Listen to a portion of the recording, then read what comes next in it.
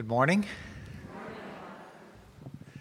This is, I've done a number of retreats with college students, and Sunday morning the difference is the most striking between them and you, because college students, I've learned, are nocturnal beings. And so on a retreat, it's not uncommon that the earliest they will get to bed is about 3, and some of them will stay up all night. So they come to Sunday morning eager but bleary-eyed and kind of like falling asleep. I wanted to use our final conference to speak about Blessed Virgin Mary, especially in light of the theme of greatness that we've been talking about over the weekend. I'd like to begin with a brief reading from Mark chapter 10. Mark says, "And people were bringing children to him," that's Jesus, "that he might touch them. But the disciples rebuked them. And when Jesus saw this, he became indignant and said to them," the disciples, "Let the children come to me. Do not prevent them, for the kingdom of God belongs to such as these." In the Gospels, we have many passages where the Gospel writers recount Jesus' teaching. Sometimes it's in a brief part, sometimes it's more extended, like you think of the Sermon on the Mount. Matthew has 3 whole chapters devoted to Jesus' teaching. But in this Gospel, with its account of people bringing children to Jesus to try to have him bless them and the disciples trying to prevent them, it's kind of neat in that we get a glimpse of what everyday life was like for Jesus. Meaning he's just walking along with his disciples, and these parents are trying to bring their children to get this prophet, this man of God from Nazareth, to bless them. And so spontaneously, on the spur of the moment, we have Jesus teaching, a teaching that will endure for generations, just on the spur of the moment. "Let the children come to me, because the kingdom of heaven belongs to such as these." Why does the kingdom of heaven belong to such as children? Already in some of the prior conferences, we talked about a couple of the reasons. On Friday night, I suggested that they embody a freedom to say what they think and feel, and I recommended seeing it as an attitude of openness and honesty in prayer. Yesterday at one of the conferences, we looked at children in terms of how they don't focus on titles and accomplishments, but on love as of central importance in their life. This morning, I'd like to look at them from the perspective that children embody a disposition which is tremendous when it's found in the disciple of the Lord. And that is that children have a certain openness and acceptance of life as it presents itself. By that I mean that the young simply receive life as it comes to them. The realities of life have not yet, to put it in the best light, seasoned them, or in a more cynical way, life has not yet jaded them. They simply trust what they are told. They simply believe it and move with it. Now, as we become more mature, we become more discriminating about the things we're told. We tend to be more cautious and hesitant to believe everything that people say to us. And I'm not at all saying that's a bad thing. It's a necessary trait. In fact, part of children's trust is their naivete. And so they need somebody to look out for them and protect them and teach them about life. So I'm not at all saying that being discriminating is bad. It's good. What I am saying is that that attitude towards life, of simply accepting it as it comes, is a great disposition for a disciple in their relating with God. And Mary is the model for this. In looking at her, I want to focus on the first of the joyful mysteries of the Rosary, the Annunciation. It's not that we couldn't look at other ones, but just in terms of our time. And even that, I just want to highlight a couple aspects of the account. Also, I guess I'm approaching this talk more as kind of a reflection on Mary as a kind of as a way of concluding our conferences, but also as a way of leading into the rosary, which I know you'll be doing right after this conference. So it's kind of a setting the stage for praying the rosary. You may be familiar with the account of the Annunciation, but just to make it fresh, I'll read a part of it. It's from Luke chapter 1. In the 6th month, the angel Gabriel was sent from God to a town of Galilee called Nazareth, to a virgin betrothed to a man named Joseph of the house of David, and the virgin's name was Mary. And coming to her, he said, "Hail, favored one, the Lord is with you." And then the angel said to her, "Do not be afraid, Mary, for you have found favor with God. Behold, you will conceive in your womb and bear a son, and you shall name him Jesus. He will be great and will be called the Son of the Most High." But Mary said to the angel, "How can this be, since I have no relations with a man?" And the angel said to her in reply, "The Holy Spirit will come upon you, and the power of the Most High will overshadow you. Therefore, the child to be born will be called Holy, the Son of God. And behold, Elizabeth, your relative, has also conceived a son in her old age. And this is the 6th month for her who was called barren, for nothing will be impossible for God." And Mary said, "Behold, I am the handmaid of the Lord. May it be done to me according to your word." Okay, so the angel comes to her and announces to Mary that God wants to do something impossible.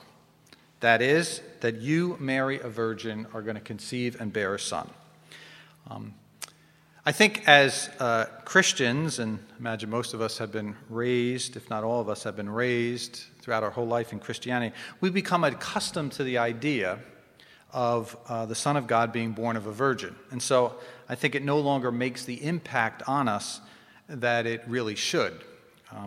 And so I think occasionally it's helpful to get the viewpoint of someone outside our faith circle to put what we're talking about in its true perspective. Imagine you know the name Larry King. Okay, I thought so. Well-known radio and television interviewer who I think just retired in the past year, but after hosting a nightly TV show for about 25 years. Okay, so you know. You may not know that he was raised Jewish and that he considers himself an agnostic. Well, one time, the shoe was on the other foot, and Larry King was being interviewed. And the interviewer asked him if he could interview any figure from history, who would it be? And he said he would interview Jesus of Nazareth. And the interviewer said to him, "Well, what would you ask Jesus?" And he said, "I would ask him if he were really born of a virgin. Because if he were, that would change everything." Meaning, it's impossible, and therefore, if it were true, his claims about being divine would be true.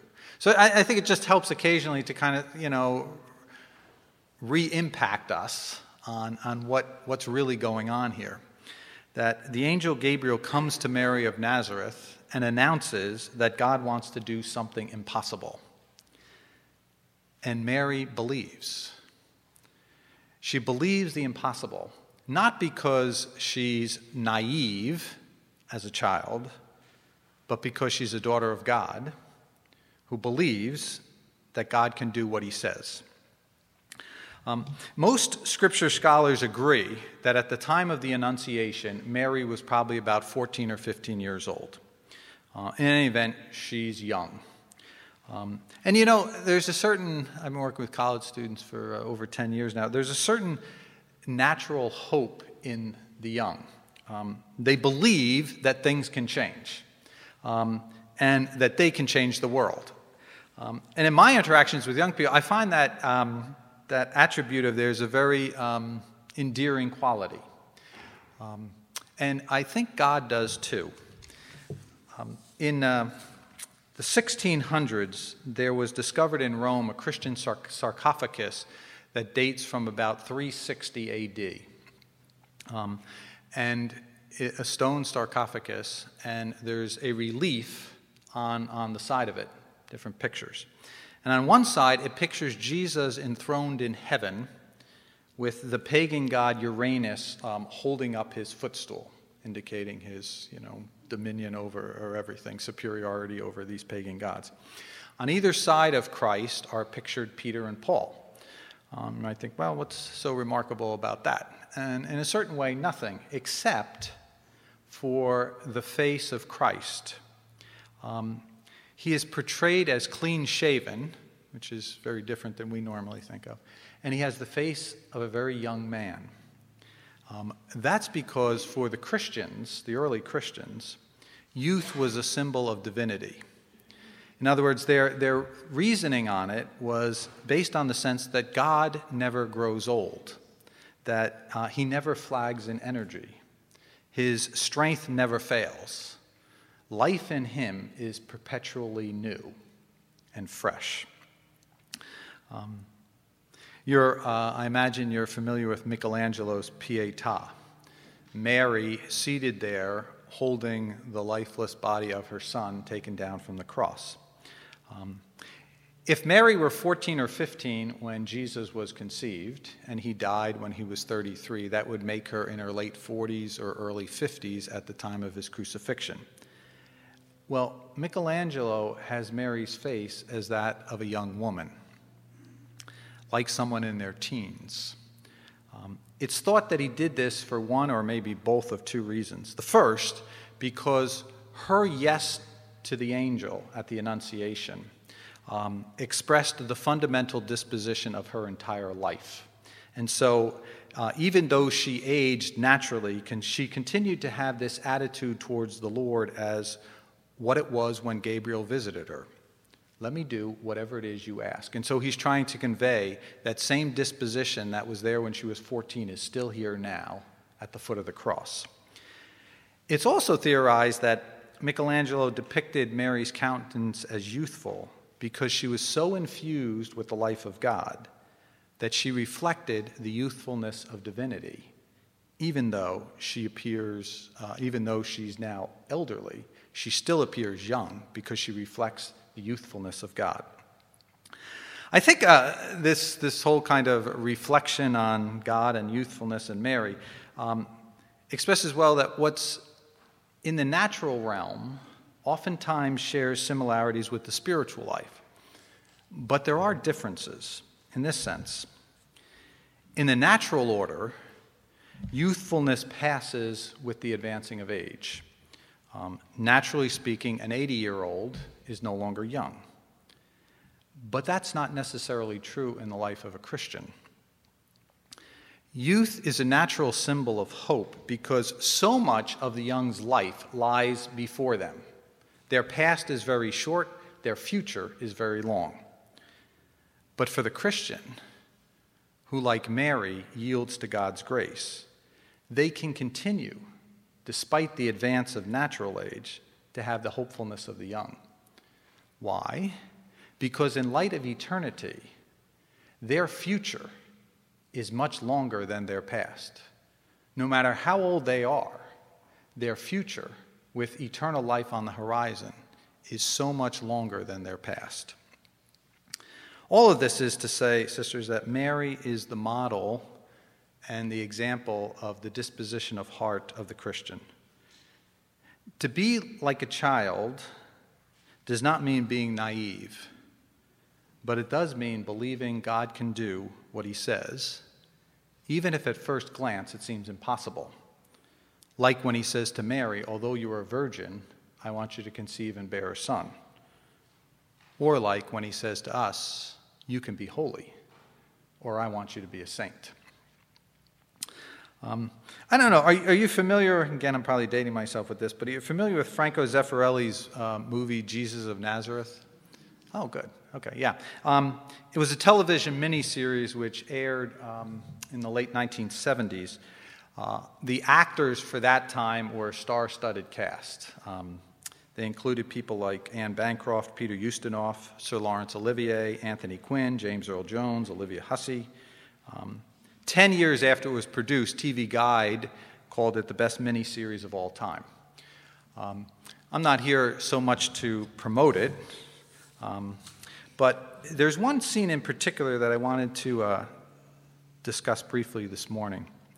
It's when Mary, after the visitation from Gabriel, tells Joseph that she's pregnant and she's conceived by the power of the Holy Spirit. And they have this exchange. As she tells him this, Joseph replies with, "This is more than any man can be expected to believe." And Mary replies, "But you aren't any man. You too have been chosen."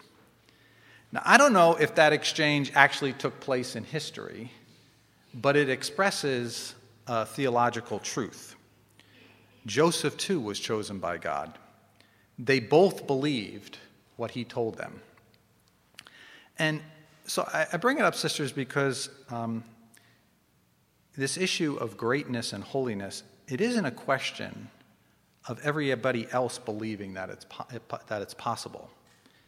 It's an issue of you and me, like Mary and Joseph, believing that God has called us and chosen us to be holy. Those are the only people that really matter in terms of believing what God's saying. Okay, that's a little bit about the beginning of the answer. Let's talk just briefly about the end. At the end of Mary's conversation with Gabriel, she says, "May it be done to me according to your word." It is for sure a fair translation of the Greek, which is what St. Luke originally wrote the gospel in. However, I think the challenge we might face with the translation is that we conclude that Mary is merely resigned to the situation. Let it be done to me according to your word. Or in other words, that she's simply passive before it. Well, okay, God, if you want that, I accept it. But the sense of the words that St. Luke used in the original Greek, they're more active than merely being resigned. She's not only expressing a faithful belief, I believe you can do it, nor even that, okay, I accept the role you want me to take. There's a tone of desire about it. In other words, in the original Greek, there's a joy and an eagerness about it. She is enthusiastic about having this part in what God wants to do. She wants to cooperate with what God has in mind. St. Bernard of Clairvaux has an interesting meditation on the Annunciation. And it's as if he's speaking to Mary after she's heard Gabriel's proclamation to her and before she makes her response. And Bernard says this, "If you, my lady," meaning Mary, "if you let him, Gabriel, hear your voice," in other words, if you reply yes to this, "then he will let you see our salvation." In other words, our salvation, the salvation of the human race, is waiting for you to say yes for your part. So if you let him hear your voice, then he will let you see our salvation. And then Bernard adds this, "Isn't this what you have been wanting? What you have been weeping for and sighing after day and night in your prayers?" In other words, Mary, this doesn't, it's not just that she doesn't sin. It's that she's seen sin have its effects around her.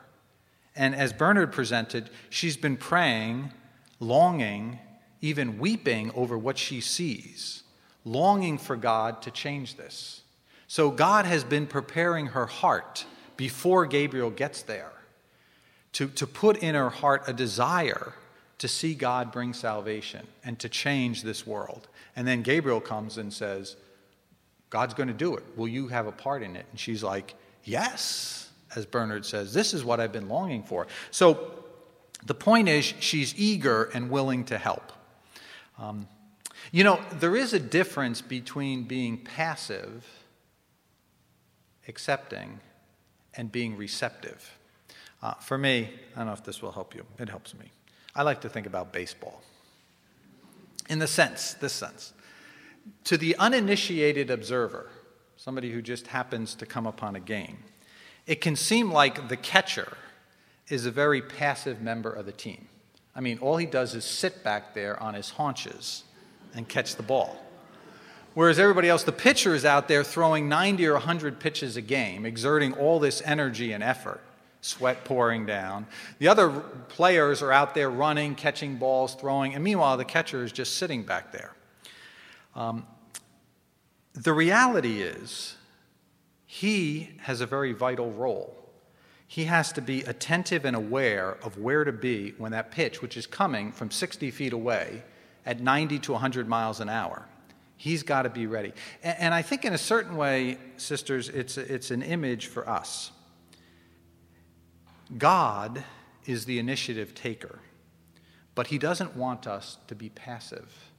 He wants us to be receptive, like Mary, eager, waiting, ready to move with what he wants when he makes it known. So, receptive to what God is doing, yes. Passive, no. Mary's not passive with her response. She's eager and ready. She engages herself enthusiastically and joyfully with what God wants. It's interesting, we're, as I said, preparing to pray the rosary in a couple minutes. John Paul II issued a document in 2003 to promote praying of the rosary, and I want to just read to you a brief part of it. In this part that I'm about to read, just to set the context, he's encouraging people to promote the rosary among the young. And in the document, he acknowledges that some people object that the rosary doesn't really work for the young. So he kind of acknowledges that objection, and he says, okay, perhaps the rosary seems not to be suited to the taste of children and young people of today. And I guess probably what he means is the repetition of it and the lack of any visual imagery. I mean, I don't know if young people today, but with our technological age, they're used to a lot of sensory input and a lot of movement. And so I think that's where he's coming from. Oh, okay, I understand that people are saying this. But then he goes on. He says, but maybe the objection is due to an impoverished method of praying it rather than to the prayer form itself. In other words, he's saying, let's not throw out the baby with the bathwater. He says, maybe while maintaining the basic structure of the rosary, it could be prayed with symbolic and other practices that would help children to understand and appreciate it. And then he says, why not try it? And he concludes by saying he's sure that if the rosary is well presented to young people, that they will, as he says, once more surprise adults by the way they make this prayer their own and recite it with the enthusiasm typical of their age group. Okay, there's a lot in there that we could talk about in terms of the rosary itself and fostering it among young people. For our purposes, however, I wanted to focus just on one line, and that's where the Pope says, why not try it? Maybe it's just me, but I'm struck by the Pope in an official papal pronouncement speaking like this. I mean, normally, if I think about a papal pronouncement, I think of something that's definitively proclaimed, a sentence that's tightly constructed, theologically nuanced, expressed in just the right words. And here the Holy Father says simply, why not try it? I mean, he seems to be quite free in saying something like, hey, give it a shot and see what happens. I think that in that line, we have a certain insight about how God wants us to think about the pursuit of our greatness and holiness. In other words, we should approach pursuing holiness with a certain freedom of spirit.